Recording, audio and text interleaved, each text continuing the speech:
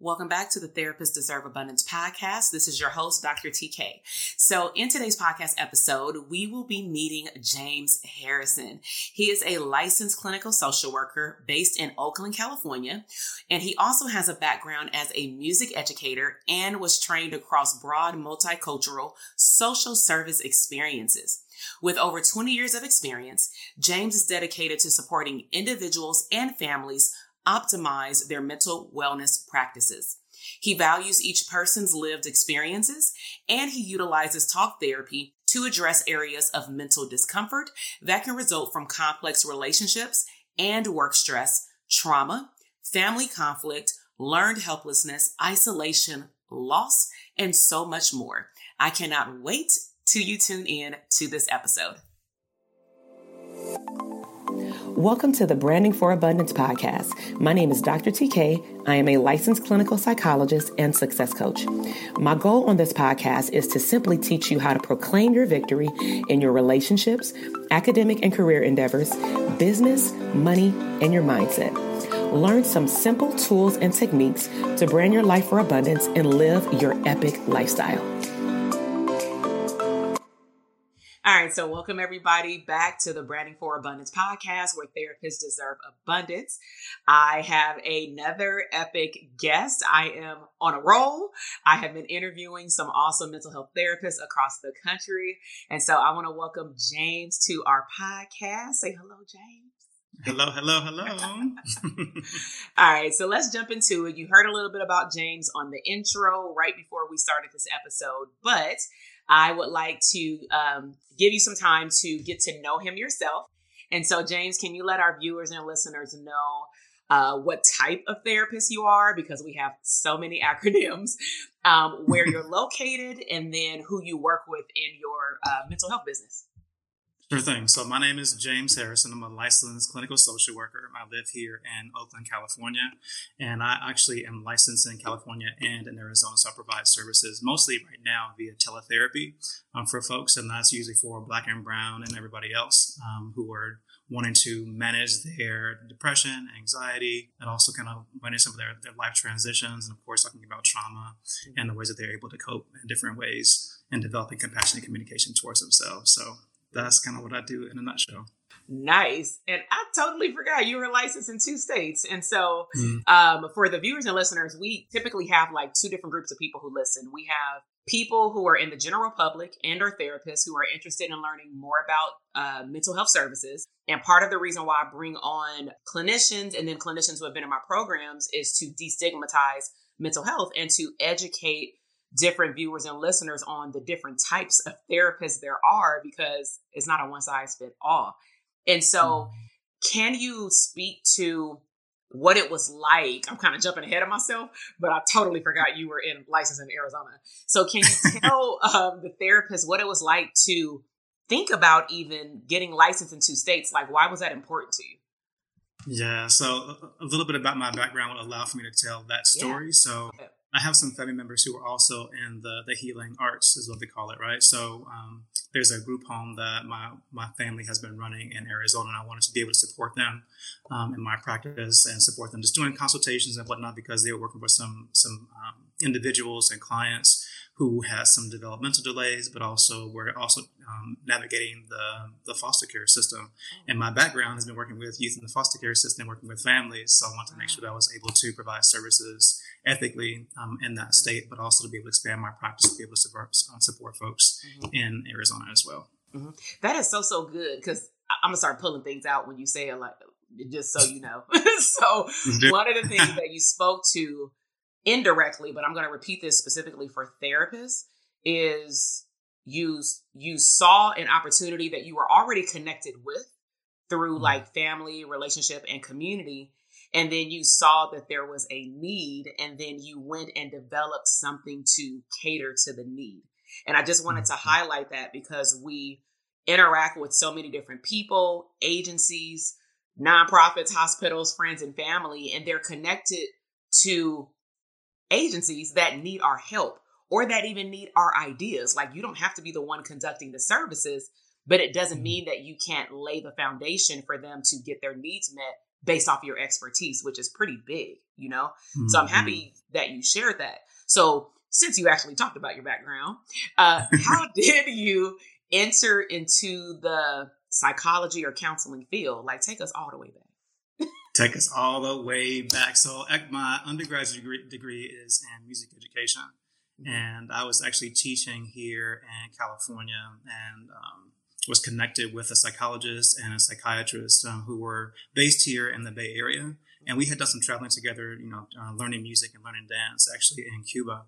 And when I was here in Oakland, they encouraged me to seek out just a career in mental health, knowing that I wasn't making a whole lot of money in music at the time. Yeah. I was having a great time doing it, but it was something that they said I could apply those same skills into the community and working with families and working with very young children. So I decided to apply to graduate school and to see what that was going to be like. Even before that, though, I applied to an internship at UCSF. And spent about a year with them just trying to understand what it looks like for a person to kind of volunteer inside of the mental health system. So I ended up transcribing a bunch of psychiatry notes and getting some supervision and understanding what that was like for people who were managing the symptoms of HIV, AIDS, and of course, all the things that go along with that. So it was through the coaching of that psychiatrist and psychologist and so some other persons in the community that really helped me to focus on mental health. And I ended up working with the deaf and hard of hearing community in Washington, D.C., Maryland, and Virginia to start, because that's where I did my graduate school study was in D.C. And I came back out to California, started working with folks in the foster care system, doing family reunification work, which is basically family therapy and offering individual therapy for young people. And then just kind of went out the ranks and I started doing management, worked in medication management clinics. And you had done it all. Yeah, I did a few things. Yeah, and now I'm doing my own private practice and doing other things as well. So that's kind of the up until now. Well, I mean, I love how you explained that, because on the previous podcast interview that I had another therapist on, we were talking about the importance of students, because we got students that watch and listen. And some professors stress this, mine did, but I'm finding out more and more as I talk to more therapists that some of them were not privy to a licensed therapist that was their professor to encourage them to get a breadth of experience. And then some of our professors did. And what I'm hearing you say is that you followed your passion in one area, someone exposed you to the idea of this other whole arena, you dove all the way deep into wanting to understand it, which is a good thing. Because some people are introduced to something and then they just jump and do it and then they don't like it. Like I was in grad school with people who wanted to own a bookstore. And I'm like, why are you here? Like, whose dream are you really living here? You know? So I'm happy that you explored so many different arenas that it sounds like leaded you into what you do now. So can you share with everyone, what does your practice, because it's your practice, not someone else's practice too. So what does your practice look like now in terms of who you serve? So my practice right now is primarily composed of adults between the ages of, I would say, 25 and like late 40s, early 50s.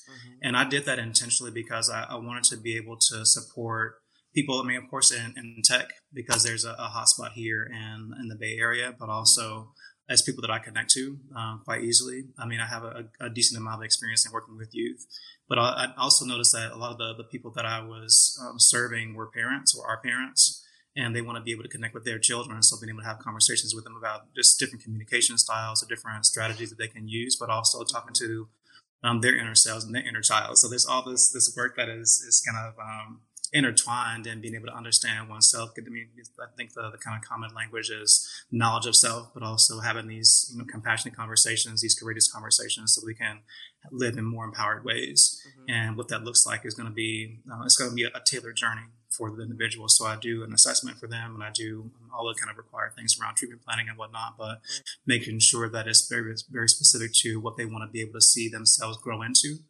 And I find that, even for people that are in their, mid to, I guess, early 20s, they're still trying to figure out how they want to be able to navigate and shape their world or shape themselves. So, and it doesn't necessarily stop in that age range. I think it happens throughout the lifespan. So I found that I enjoy working with that group overall. Yeah. And developmentally, I mean, that's right, dead on anyway, with what we learned in developmental psych. Like in your 20s, you're exploring the world. And technically, developmentally, by 30, we should have it together in terms of where we want to go. But let's be real. That's when a lot of us switch up what we're doing to realize I haven't even been happy these last 10 years. And living somebody's dream. Right. And so that's when we really start exploring, is when we're supposed to be settling down. Right.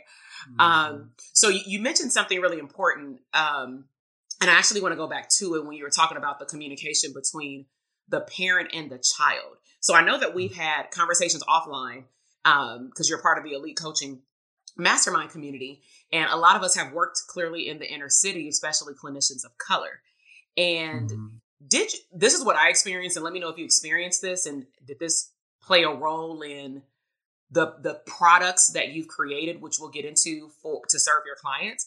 When I was working at certain practicum sites in which the agency itself may have been ran by non-clinicians of color, but then the people that we served were I was up in the Bay, so all Black and brown. We found that when we would want to do play therapy with these kids, and then they would go to the sandbox tray or the feelings chart, they would say, this doesn't identify with me. Or the kids would say, well, I guess I'm going to be like Black kids. They would say, I guess I'm going to be this white princess because I like her dress, but she don't look like me. Or I think the worst I saw, I don't know what they're called, but they're the small figurines that make Black people look like a clown. I can't even sugarcoat it because let's just be real. They were like old school, and those were the figurines that the children were supposed to identify with, because those were the only Black toys that they can find. And they were like, oh, these are ugly. And I was like, so did you experience working with kids and them not being able to see what they look like, in play therapy, and what that was like? Absolutely. So when I was, one of the first internships that I had was in San Francisco. I said internships is like postmasters work. And I remember we were kind of mandated to use these sheets that had the emojis on them, and for the children to circle the emoji that most represented their feeling when we met with them. And I was like, none of these represent anything that looks like anybody except for what you would use in your phones. So even when we would try to do, there was a few of us that were pursuing something with play therapy or just in movement or dance therapy, art therapy, but there weren't any tools provided by the agency that reflected us. If we want to find something, we had to go out and buy it ourselves. And that was, sometimes they would reimburse us for those kinds of things, but most often not that specific kind of tool. So yeah, I had a very similar experience of not having any tools available. And that's actually why I got frustrated and created my own stuff. Right. Yeah. I remember the practicum site that I'm referring to, like it wasn't until, and I'm just putting a tip out there, for our students and our clinicians, that if you're at a site and what you're doing and the tools that you have, if they don't really resonate with your clients so that it can trigger them to become vulnerable and to open up and talk about their emotions, you actually need to say something. And it wasn't until a group of 8 of us, because out of 16 interns, 8 of us were of color, we actually said, yeah, this ain't working, And so because we made an uproar about it, like every week, they had no choice but to go get a play therapy book and give us a budget. And they said, now go pick the toys that are most clinically appropriate, because we had to talk about why those Black clown toys were not appropriate, and that was a culturally competent situation that we had to address with our older non-Black supervisors. So tell us, like we've mentioned, I've been hinting at these products that you have, and I'm hoping that you have one that you can show our viewers. Can you talk about how your product came about and give the viewers and the listeners a little bit of information about what they can do? Yeah. So this product came about because, I had been working with youth in the foster care system and families in the foster care system, and they're really, like we've been talking about just now, there are a lot of tools, specifically flashcards or posters that look like us. A lot of the posters were mostly white focused compared to it being more of a spectrum. Mm-hmm. And I sat down with actually somebody else in my family who's an illustrator, and we got together a couple of holidays ago. I think it was like during the Christmas break or something. And I asked her, like, would she be interested in pursuing this project with me? She was like, absolutely. So we ended up creating a set of 30 images with the vocabulary words to accompany the images. And I also have another cousin who is fluent in Kiswahili. So I wanted to continue on this path of expanding our sense of identity and connecting to just cultures that are outside of, or just anything outside of, but are also part of us. So we can continue to grow and to develop and remain curious about who we are as individuals and our identity. So here's an example of what one of the cards looks like. So this is this is our kind of main character. Her name is Coco. But I know Coco. So with Coco, on the front is her image, and she has an expression which we're going to call curious. So this allows for our young people and adults too to be able to put names with the expressions that they see. Mm-hmm. And what you see at the top is the expression or the vocabulary word in Kiswahili is pronounced waza. So the translations in Kiswahili are usually pretty easy to pronounce. There are some that are a little bit longer. Mm-hmm. For folks who are familiar with Spanish, it's easy for them to pronunciate or to pronounce, because the vowel sounds are exactly the same as well as the consonants. So the deck also includes some prompt cards to be able to have conversations. So I'm not sure how well this is going to come up on the screen, but it's good. Okay. So the prompts allow for people to have conversations about the emotions and the expressions that are present in each of the decks. Mm-hmm. So this can be done with individuals. It can be done in groups. It can be done with couples. There's lots of different applications for this use, but we really want to be able to offer an opportunity for young people, especially, to be able to identify and express themselves in spaces where they may not have had a voice to do so. Mm-hmm. If that's in a classroom setting, or if that's in a clinic or at a hospital or at home with their families, I found that there's a great number of people who have, been using these with their children and have been able to have much broader conversations than like, how are you doing today? And somebody saying, fine, I'm good, I'm okay. Yeah. And being able to expand on that and be able to have some more, courageous conversations about what's happening with them, throughout the day, what's been happening with them throughout the week or at different periods throughout the year. So I try and accompany that with, a poster that has all the images. Because I'm thinking about the therapist that is watching and remembering mm-hmm. walking in that classroom with those emojis. What if your kid, had the emojis, but also has something like this on the wall? Mm-hmm. Now I think this is one of the things that I really wish that I had. And I made it this size specifically so that when I'm carrying around my folder, then it fits really easily in one of the front slots, so that I have to, carry this big thing around with me, because I was doing community-based therapy. And for folks who are not familiar, I was traveling up to 90 miles from the location that the agency was physically located to go and see clients. So if I'm here in Oakland, I was going up to Sacramento or going to other places, which is fairly far, and I wasn't going to be carrying all this other stuff with me. So to have something like this would have been really great. Right. Mm-hmm. So clearly, therapists who are watching and listening, or even interns, these are resources that you don't need once you're licensed. You can clearly utilize them pre-licensure, introduce them to your sites, especially if you're working in sites that we referenced in terms of non-culturally competent tools.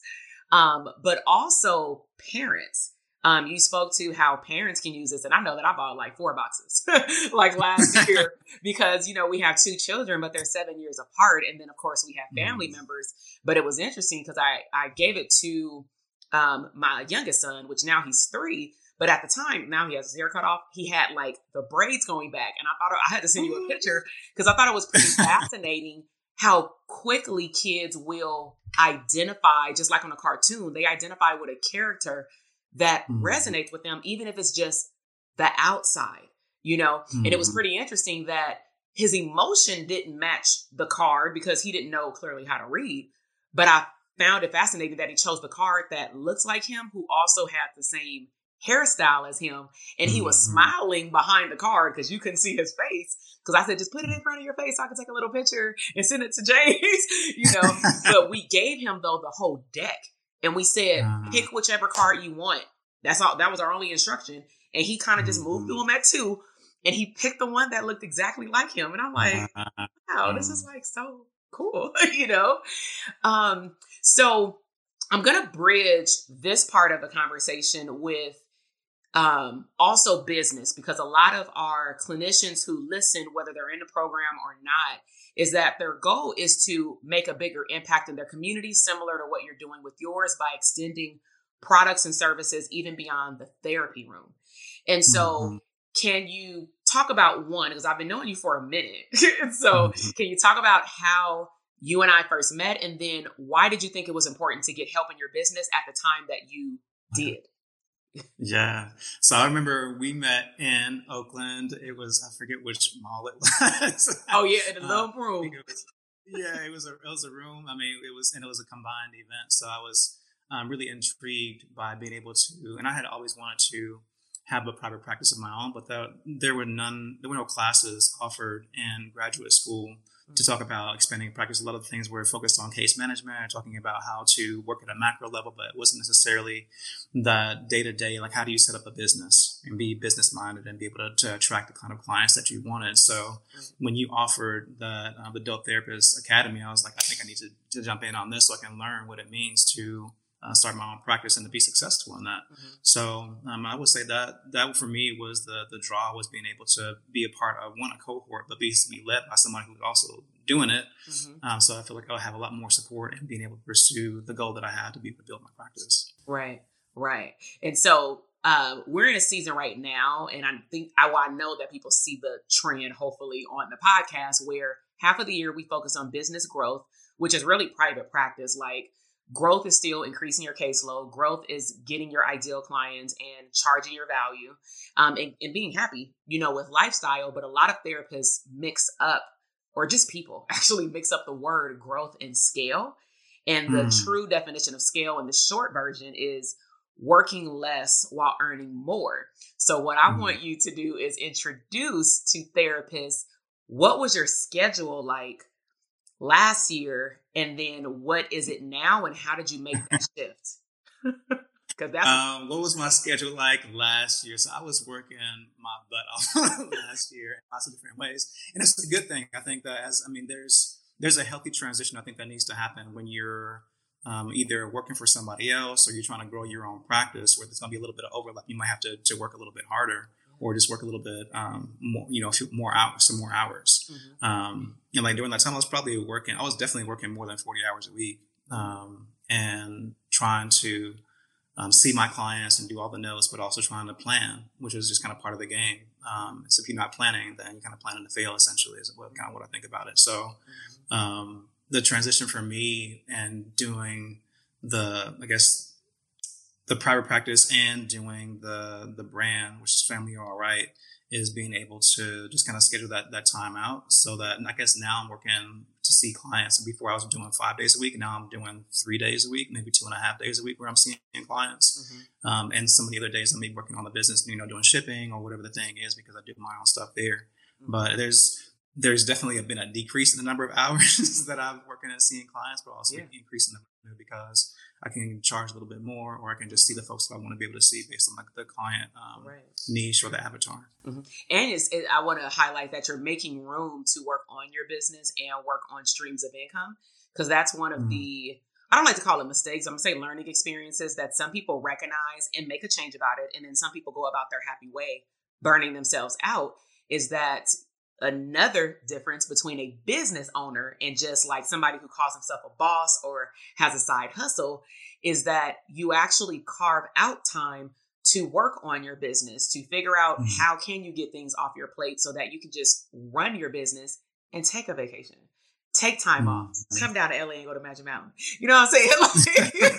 Like these are things, because you're speaking to things that a lot of the clinicians who either come to my boot camps or webinars or join DTA, when they find out about this magical secret society, elite coaching mastermind, and they start hearing more and more about, well, how did they go from working 5 to 6 days a week or working in somebody else's group practice to then having their ideal caseload, having streams of income, and working 3 days a week? How is that possible? And they actually don't believe that it's possible. So did you have to have I'm sure you did. So can you explain to them like maybe a mindset shift that you had to adopt to even make that okay? Because you've been working 5 days a week, I'm sure, for a long time. Or more. Right. Seven. Like as intern, I mean, I think I was working almost, usually 7 days a week, depending on what you had to get notes in and stuff. It's just being able to schedule that time. But the mind shift for me was probably just making my mind up that I wanted to have a different lifestyle. And you've encouraged and I've used before just having a vision board and being able to say, well, this is what I want my life to look like. So what do I need to do in order to get there? So then you carve out that time and say, well, instead of me watching TV or going out and dancing or going down the Magic Mountain, whatever the thing is, it's like, instead of going to do that, let me spend time and do the planning that's going to allow for me to connect with folks, have conversations with people that are going to allow for me to make this thing happen and to be able to, if that means hiring somebody, if that means, if it's a few hours a week, and now I have an admin now that can kind of shift some of the things off of my plate for, like those kind of things. And if it's small, maybe people think that you have to make these big leaps and kind of hire somebody full time with a salary and benefits and all this kind of stuff. And really, if you contract folks for a couple of hours, like that frees up some of your time to be able to do other things. So like those kinds of, secret sauce strategies, I think were really, it made a difference in being able to create what I wanted to create for the lifestyle that I have. I was able to move into a new place, into a new office in this last year, which is something I didn't think was going to happen for a minute, along with some other things that have happened around travel and just being able to expand my network and just connecting with people here in the U.S. and abroad to be able to make an impact. So I think it's really just looking at time differently.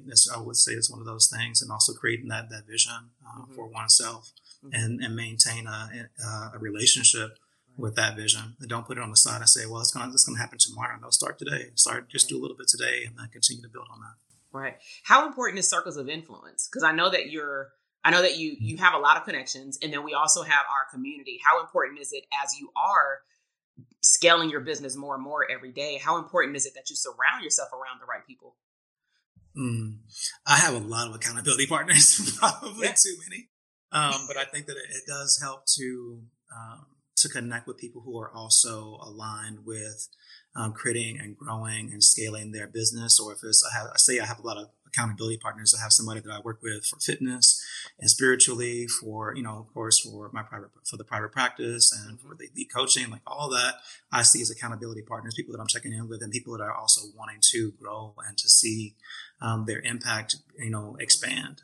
So I think that, it's really important to have people that are of a like mindset or of a higher mindset, to be able to, I say a higher mindset, people who have more experience or have done it before, or at least have the tools to be able to get you there. I think that hanging out with people who you want to build is one thing. Hang out with folks that you are on their same level, but also hang out with folks who are levels above you is really, really important to have a good balance with. Mm-hmm. Yeah. One thing that I want to sum up with circles of influence is that it's okay to have multiple accountability partners who serve different roles in your life. Mm-hmm. Because sometimes, people may want to do a one size fits all. And even as like a psychologist, a mother, a wife, a coach, as a business coach, I'll say I will not be your all in one, because that's really not even doing what I preach. I will be a hypocrite, because one of the things I preach even to potential clients, even as therapy clients or therapists, coaching clients, is that, you need to find your purpose and what you want to work on in this upcoming season in your life and in your business. Based off those vision board goals, once you clarify what that is, then the teacher will always appear. But sometimes the wrong teacher appears because you're not clear. So like when I was clear that I wanted to learn how to only do online courses, I went and found a coach who taught me only to do online courses. But then as I grew more and more into my mindset and scalability options, I said, oh no, this year, my goal for 2021 was to find a coach that can help me with scaling my numbers in the back office, but most importantly, becoming a better leader. And I know that in elite coaching, you guys saw that, Raph, because we talked about organizational charts. And I think that's when y'all probably wanted to throw in the towel. And I'm saying that to the viewers and the listeners, because the image that I gave them is I showed all of my students like my organizational chart, but then I also showed them a blank one, and then I showed them one of like a private practice, and I walked them through it based off of their streams of income. And one of the most important parts is that most business owners don't understand that currently you probably are filling all 20 boxes on your organizational chart to make your business run. And that's probably why you're tired. That's probably why you don't have time to work on all of these other streams of income, let alone one, you know? And so circles of influence can put you in your place. And you should choose partners that you allow to tell you when you need to slow down. Yeah. You know, that's key. So one other question I do want to ask you before we wrap up is, let's just say that your ideal client is watching, like someone who's interested in therapeutic services with you. Part one of the question is, do you do telehealth or in office or both? Because that's important for them to know. And then two, what if they're still on the fence? Like they're stigmatizing mental health a little bit. Like what can you share with them to make them know that mental health is okay? Yeah. Right now I offer mostly telehealth services. I say mostly because I do plan on going back to in-person at some point. But until things get a lot more stable with pandemic stuff, then that's just going to on hold. For folks who are on the fence about participating in therapy, I offer consultations for free just to have a conversation with folks. And I encourage people to, I say, shop around and have different conversations, do these consultations with folks that they think are going to be a good fit for them. My approach often includes just kind of a conversational, just approach, and being able to have these conversations or have these discussions with people about what's going on for them.